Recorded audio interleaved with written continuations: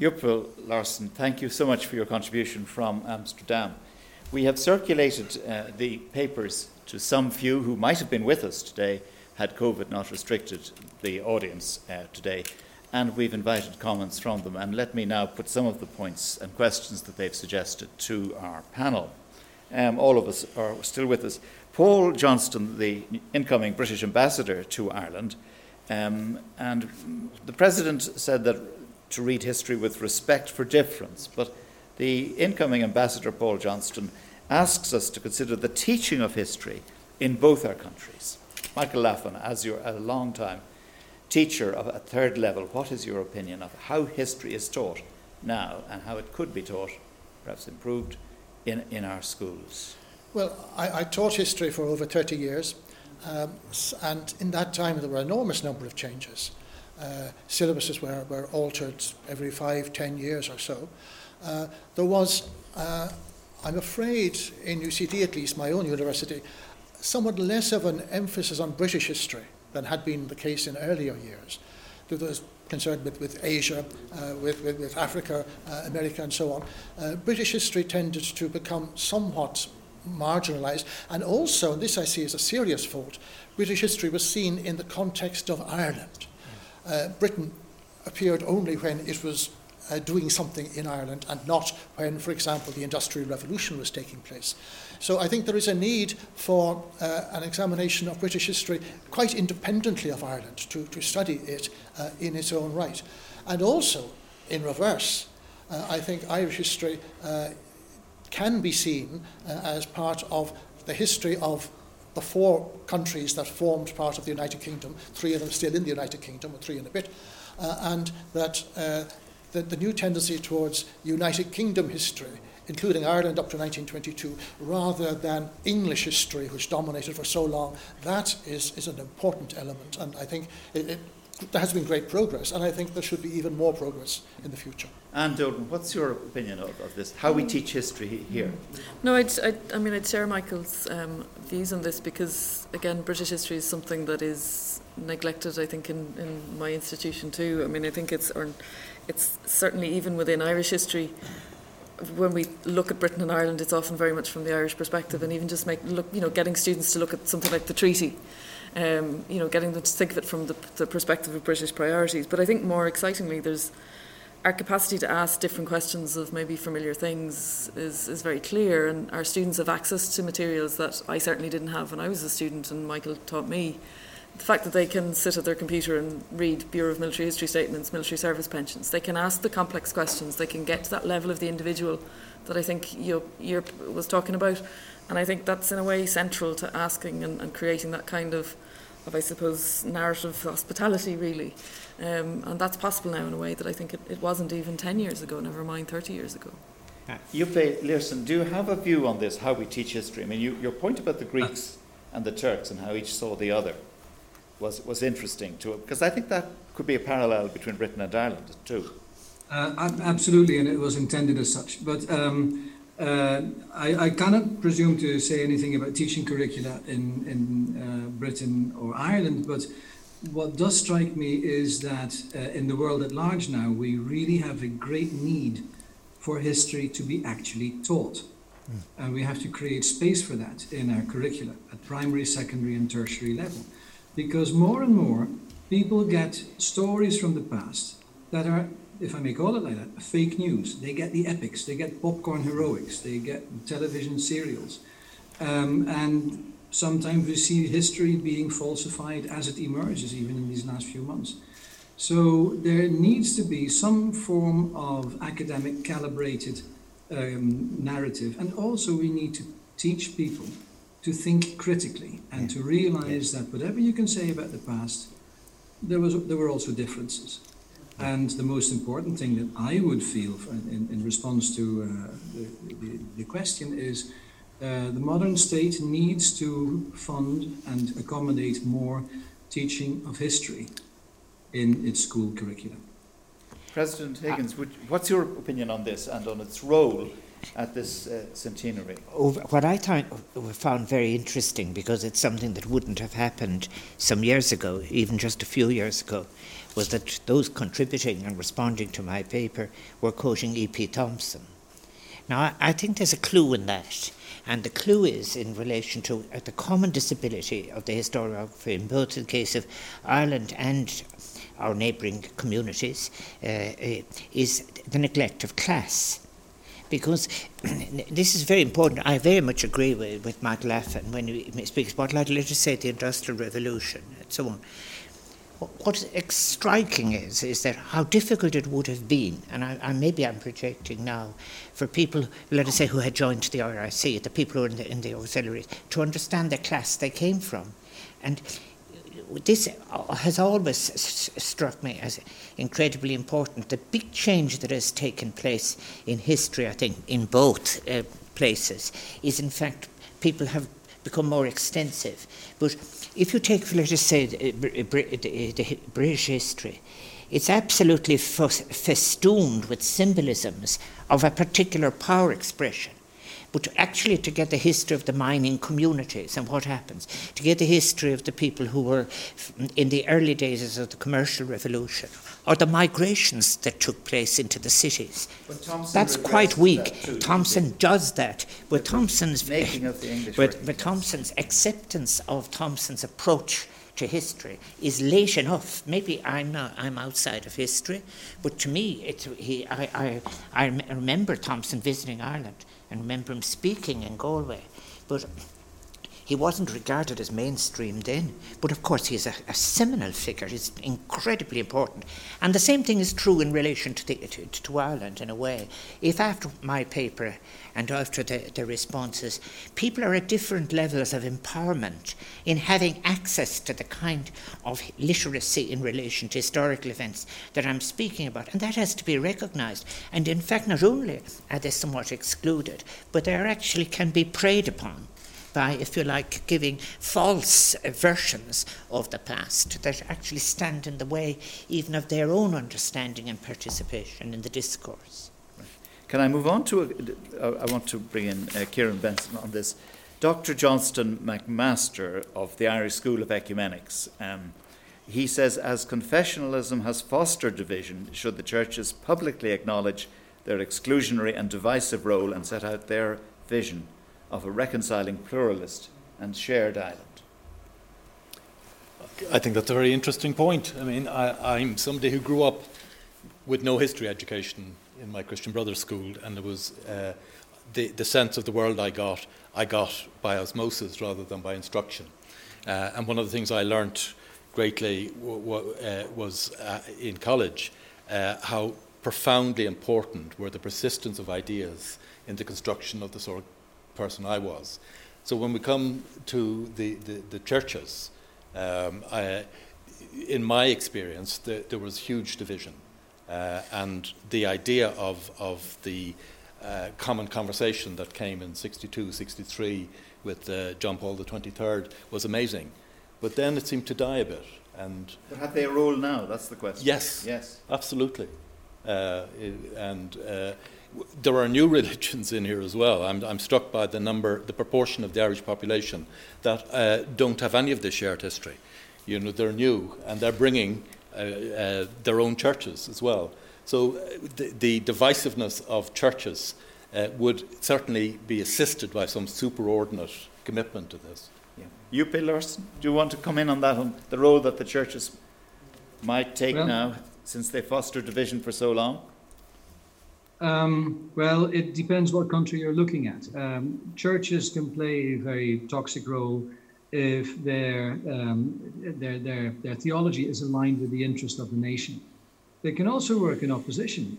A church can be a very powerful mobilizer against a tyrannical regime. And it's always the prerogative of the powerful to tender apologies.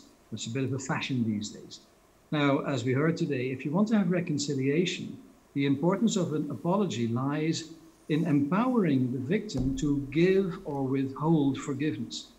If it's just an apology as a press statement, you want to show some goodwill and see how you can actually do things differently in the future. That's all I have to say for that. This brings up a point that Professor Peter Shirlow, the Director of Irish Studies at the University of Liverpool, made in response to the President's paper.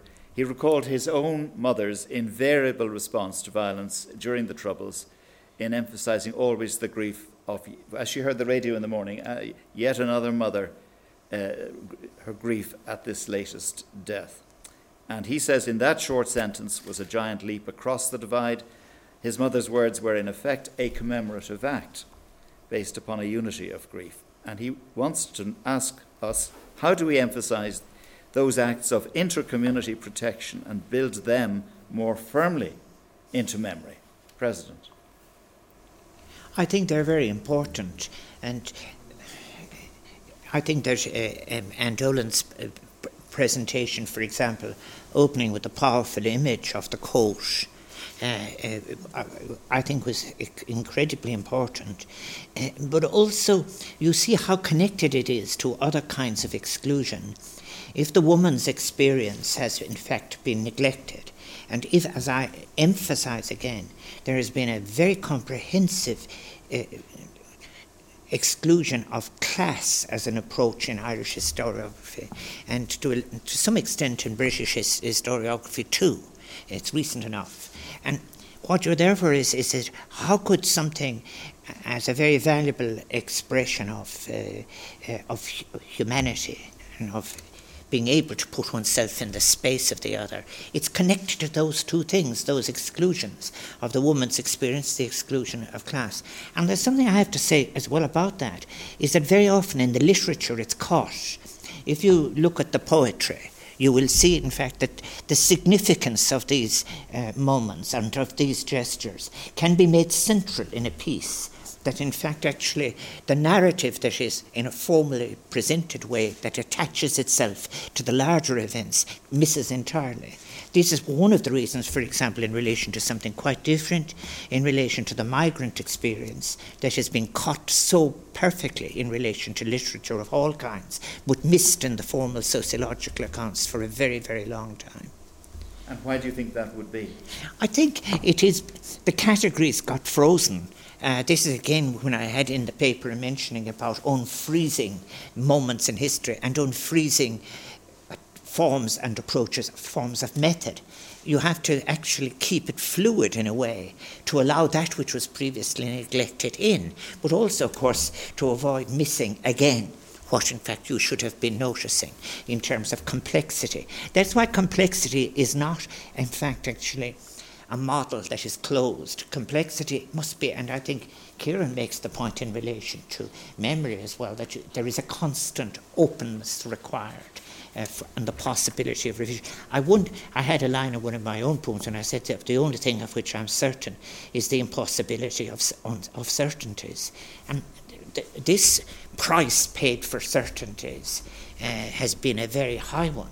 And it's reflected ritually. It's been in relation to history as well, in both Great Britain and history here. The unwinding of these certainties will be a part of the whole exercise, I hope, and will be the better for it. But that has happened, would you say that, and that has happened, say, if you compare the centenary of celebrations with what happened 50 years ago in the Golden Jubilee, the 50th anniversary of the Easter Rising, there's a huge change for the better, isn't there? Yes, there in is. terms of complexity. Absolutely, and I think that there's a sense in which we're looking at different people and we're finding different people in the past, which that in a way that forces that change. It forces us away from the big names and the big events. And I think one of the things I've been most struck by, which in a way was part of the sources I was looking at in the context of my response to the paper, like much of the evidence I'm looking at are people identifying a dead person, a person who's died in this period.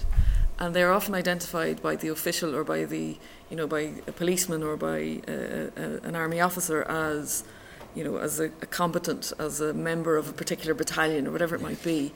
But then they're if you like, their next of kin comes into it and says, "That's my son. He was a carpenter. He was 28. He was, he had 2 children."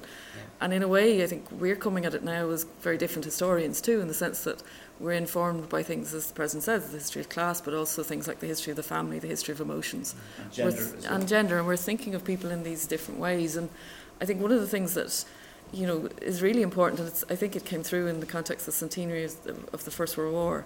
We saw a lot of people who had started to engage with genealogy at a very public level, and in a way that that very basic steps of finding out about people in the past who were very close to you and very directly related to you, that they did what might seem like contradictory things. They could be lots of different categories that in a way doesn't fit any easy narrative. And I think that has actually changed and made people more receptive to this idea of dealing with complex people in the past who don't really fit the easy labels that we sometimes call them in the history books, and that makes this a little bit too straightforward. Michael Lappin, on the 50th anniversary, indeed, a colleague of yours in UCD, the late Reverend Professor F.X. Martin, he talked about in a very celebrated article the national amnesia about those who so many thought they were in the GPO in 1916, but you couldn't find people whose parents were in the RIC or whose families were in the Great War to the same extent, and yet the ratio was 16-1. And very shortly before that 50th anniversary commemoration, Sean Lemass, as Taoiseach, made a famous speech in which he paid tribute to the Irish soldiers in the First World War. And this was a breakthrough, particularly from Fianna Fáil Taoiseach. It is quite remarkable. You mentioned F.X. Martin. In a volume that he edited at that time, Leaders and Men of the 1916 Rising, he included 2 chapters, one devoted to Edward Carson, another to James Craig, trying to bring in, even then in 1966, trying to bring in the Ulster Unionists into the story. So there were important things happening, opening up 50 years ago, and I think they should be remembered. It wasn't all bad back in 1966. It still took studies 3 or 4 years until 1972, or in fact 7 or 8 years, to publish the article, Francis Shaw's That's right, article. yes, indeed. Yes. Yes. That was deemed to be too sensitive at the time. Yes. On one point, I really compliment you, Learson, on your 1932 point, that the losers in the Civil War would have taken power in another formulation, obviously, as Fianna Fáil, but effectively the losers, the De Valera-led losers of the Civil War, would take power. That, to a European view, strikes you, obviously, as a major point and achievement by both winners and losers, that there was a happy transition through the ballot box at that time. Yes. Actually, you see that in a lot of the commemorations and narratives that I encounter in Central Europe, in Poland or in Hungary, people have a narrative that they got their liberty in 1918 and it was swept away by Hitler and Stalin in the late 30s. And what is elided from that is the fact that they voluntarily gave up their hard-won liberty to dictator-type strongmen, Pilsudski in Poland and Horthy in Hungary, and that this turns out to be a bit of a pattern. And against that, Ireland really stands out. I mean, I didn't dream, it was Joe Lee who says this, and my mother-in-law who taught history in Dominican College also made that point. So I'm echoing greater historians than myself. But in the European frame, it really stands out as something that is totally admirable. So there is something in Irish politics, traumatic and disruptive as they were, that had a great inner resilience and something that also is worth commemorating. I have to disagree with that to some extent. President, yes. Wonderful unanimity. I think the losers in 1932 were the people who had been excluded altogether, such as, for example, the people who formed the government in 1932 are from a very particular class. They have a particular record in relation to rejecting the treaty and then changing their mind and entering politics.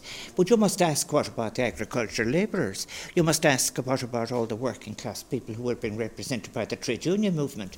And the consistent view of the people who are in the trade union movement and the labour movement, right through north and south, is that they try to find an alternative to the War of Independence. They make several attempts to end the Civil War.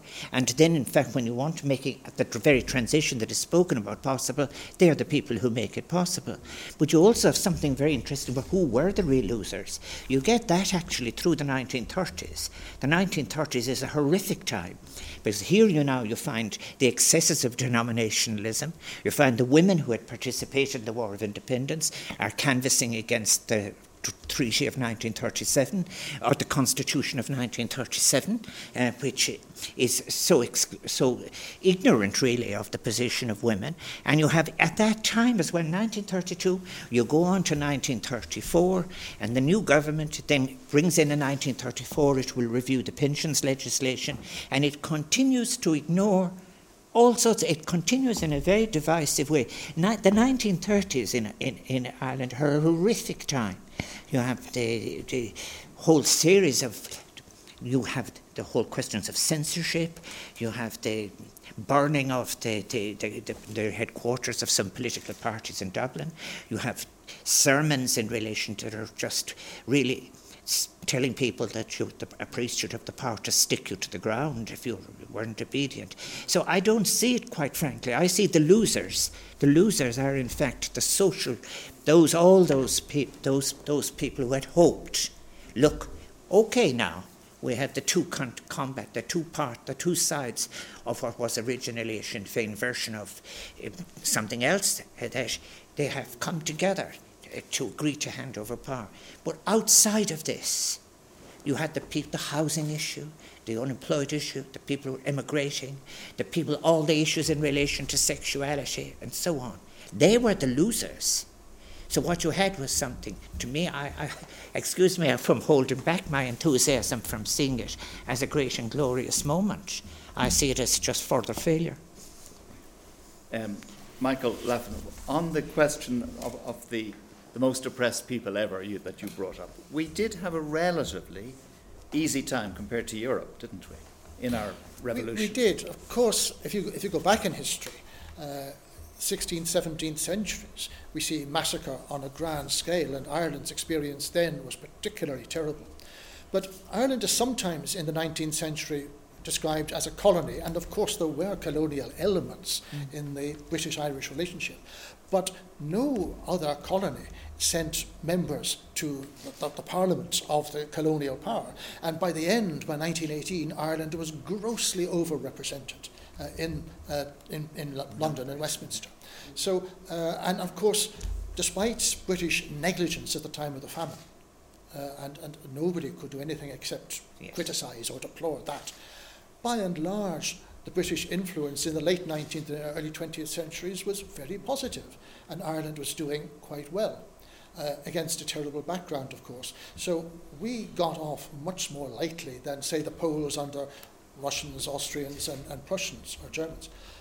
Things weren't all that bad, which makes the revolution, in a way, quite surprising, that Ireland left the empire just at a time when Ireland had begun making a very grand profit out of belonging to the United Kingdom as a result of the social welfare legislation, old age pensions and so on mentioned earlier. Yes.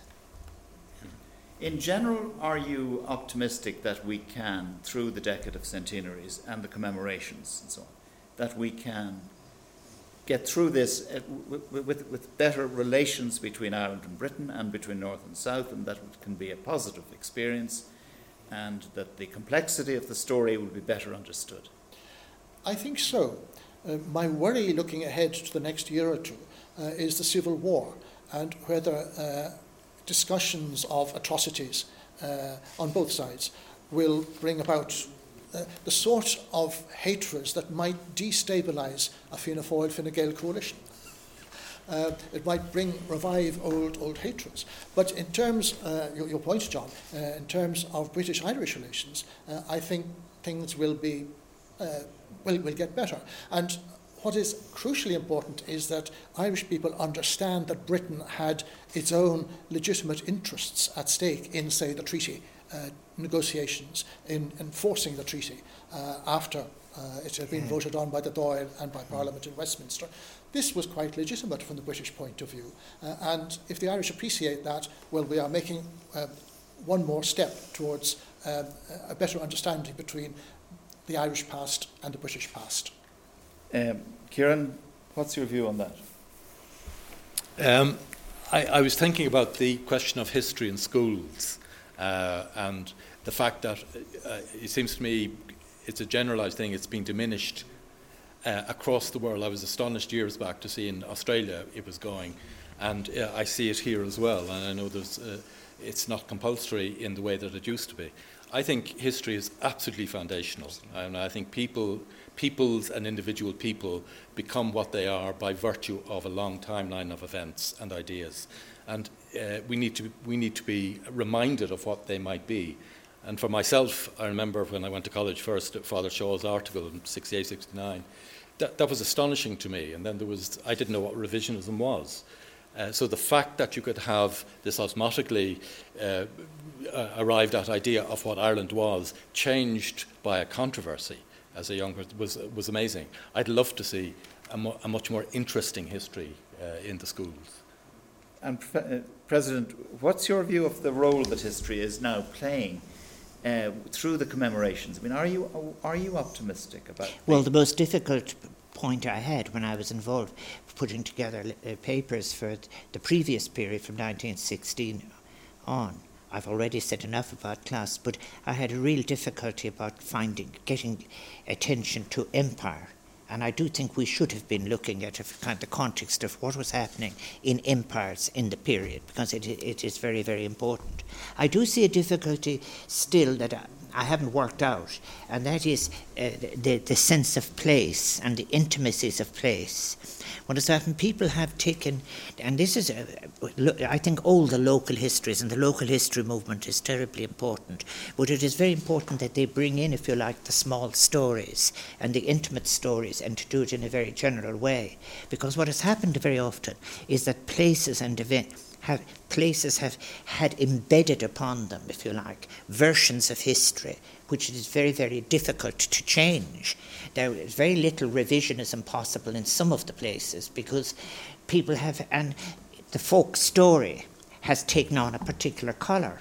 Now, there's a huge difference between doing local history, in which it is really local and inclusive and drawing on everybody who was in the locality, and, for example, someone who has taken a grand narrative and imposed it on a place of stones or on a bog or on a field or something like that. That's difficult. And when we come on to the further seminars, I'm sure it's an issue I will try to deal with. But love of place, love of one's own Yes. place is a very powerful sentiment and a positive one. For all absolutely. sides. And this is another distinction again between the people, for example, in Parliament. And I refer in my paper to the long spectrum of Irish nationalism. I made reference, for example, to the trades, and that of which my father was one. And I really think what I find it quite astonishing is the people looking at who were members, for example, of the volunteers. I would love to see a good study on how many first inheriting sons in the farms were members of the volunteers, and a huge overproportion of those who were working in shops, indentured people and so on, who took most of the risks. And when the new state forms, they are not the people who are in Dublin. They're not the people heading into the high offices of the state. So that long spectrum, in my case, is very class specific in relation to outcomes, and very class specific in relation to what would become the policies of the independent state, be it in relation to clericalism, be it in relation to equality, be it in relation to the idea of the public world, and very particularly in relation to the role of women in society. And these will be themes that you hope will be reflected in the next two seminars, isn't that Oh, so? yes, I think the important part of it is to have the scholarship in its richness and diversity, and how richer it is, and all the new people and people representing the neglected themes, and I'm hoping to make it as rich as I can. Yeah. So you'll meet Professor Dolan's point about the fact that she was only one woman. Oh yes, and that would really simply yeah. because, quite frankly, we had a specialist on memory, and we had other difficulties in COVID. But my intention has been from the very, very, very beginning is to have an equality of participation. And what I have to say as well is that some of the most significant writing I have been talking to, I quoted in my paper, are in fact from women historians, and we'll be hearing from them. Yes. Well, before we finish on the questions. There are two from practicing historians. Not surprisingly, they are interested in archives, Diarmuid Veriter and Katrina Crowe, and they're wondering, in one case, the military service pensions collection and the archives of industrial schools, Magdalen laundries, mother and baby homes. What challenges are posed by these archives in relation to remembrance and commemoration? Well, I think as far as I'm concerned in relation to archives, they are important not only for the formal studies, but they're important for all of the people mentioned in them, affected by them, and the communities that they're taken from. And I am from, I believe very strongly that they must be... Those that have been made accessible have been of enormous value. I think all of the others in relation to institutional archives, they should be opened up. And this is all part of, again, of the being able to deal with what happened in a mature and sophisticated way. I think that's essential. My own family's records are in the military, are in the pension records that you mentioned. And again, what I found there is that there's some more detail on my father and my uncles, but the position of my aunt, for example, who was between brothers on each side of the Civil War, is that I was so struck really by the way that women were dismissed in particular in relation to the pension applications. Women of all classes, even widows of some of the principals and so forth, differentiations between how they were treated. Can you imagine when you had a situation where two widows, for example, would have their husbands are being remembered in different ways. But I think very particularly about people like my aunt, who was in Cumann and who simply said, how could I take a side when I had brothers on both sides? And bringing cigarettes to one lot who were in prison and to another lot, going on with an ass and cart to actually seek to make representations on behalf of her brother who is in Tentown. These women, they might be regarded as women who didn't matter enormously in the scheme of things, but they're the people who carried the texture and the experience of both the War of Independence and also of the Civil War, and then what came after it in a way. And it's not a good story. But I'm not saying it for out of any business. The time is to make sure that we make up for it. And that's why in course I would hope that you will find women participating, not just but in terms of their great strengths as well in all of the different areas. So Anne Dolan, do you think that will be redressed in the coming years? I'm not saying just within this decade of centenaries, but future scholarship. Do you think there is an appetite there now for this story to be told? Mm-hmm. And I mean, I think the archives are central to that. The story can't be told without them. But equally, they can only be told. And I think we've led the way in this. It's very striking when you go, the archives here have been digitised, things like the census, the bureau, the pensions. They're being digitised, they're being made freely available to anyone who wants to look at them. That is not the case in the archives in the UK, for example. So I think we've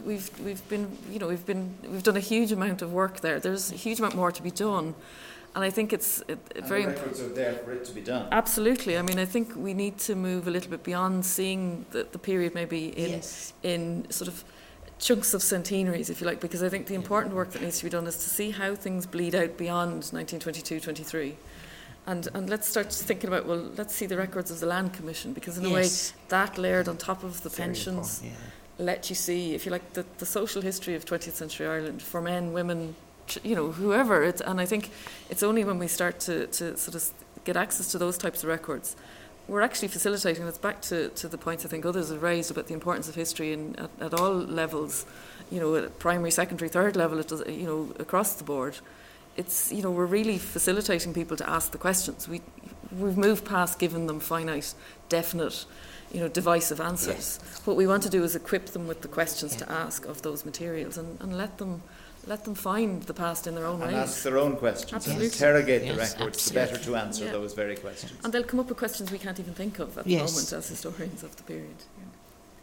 I ask you, Yuppie Learson, finally, have you any comments to make on our discussions we've had here, looking at it through Dutch eyes? No, it was very instructive, and I think commemorations and centenaries are a way of schematizing history in all European nation states. And the way this is being done here in Ireland is exemplary. What I like as a takeaway from the last bit is the importance of the archive, but also of, if you like, Irish orality, the stories. With the military archives, the personal narratives have become formative in refreshing historical views. And one would hope indeed that the archives and the public are no longer separated by the academic historians who write big books about them, but that they can become themselves a platform for commemoration and for popular memory, for public memory.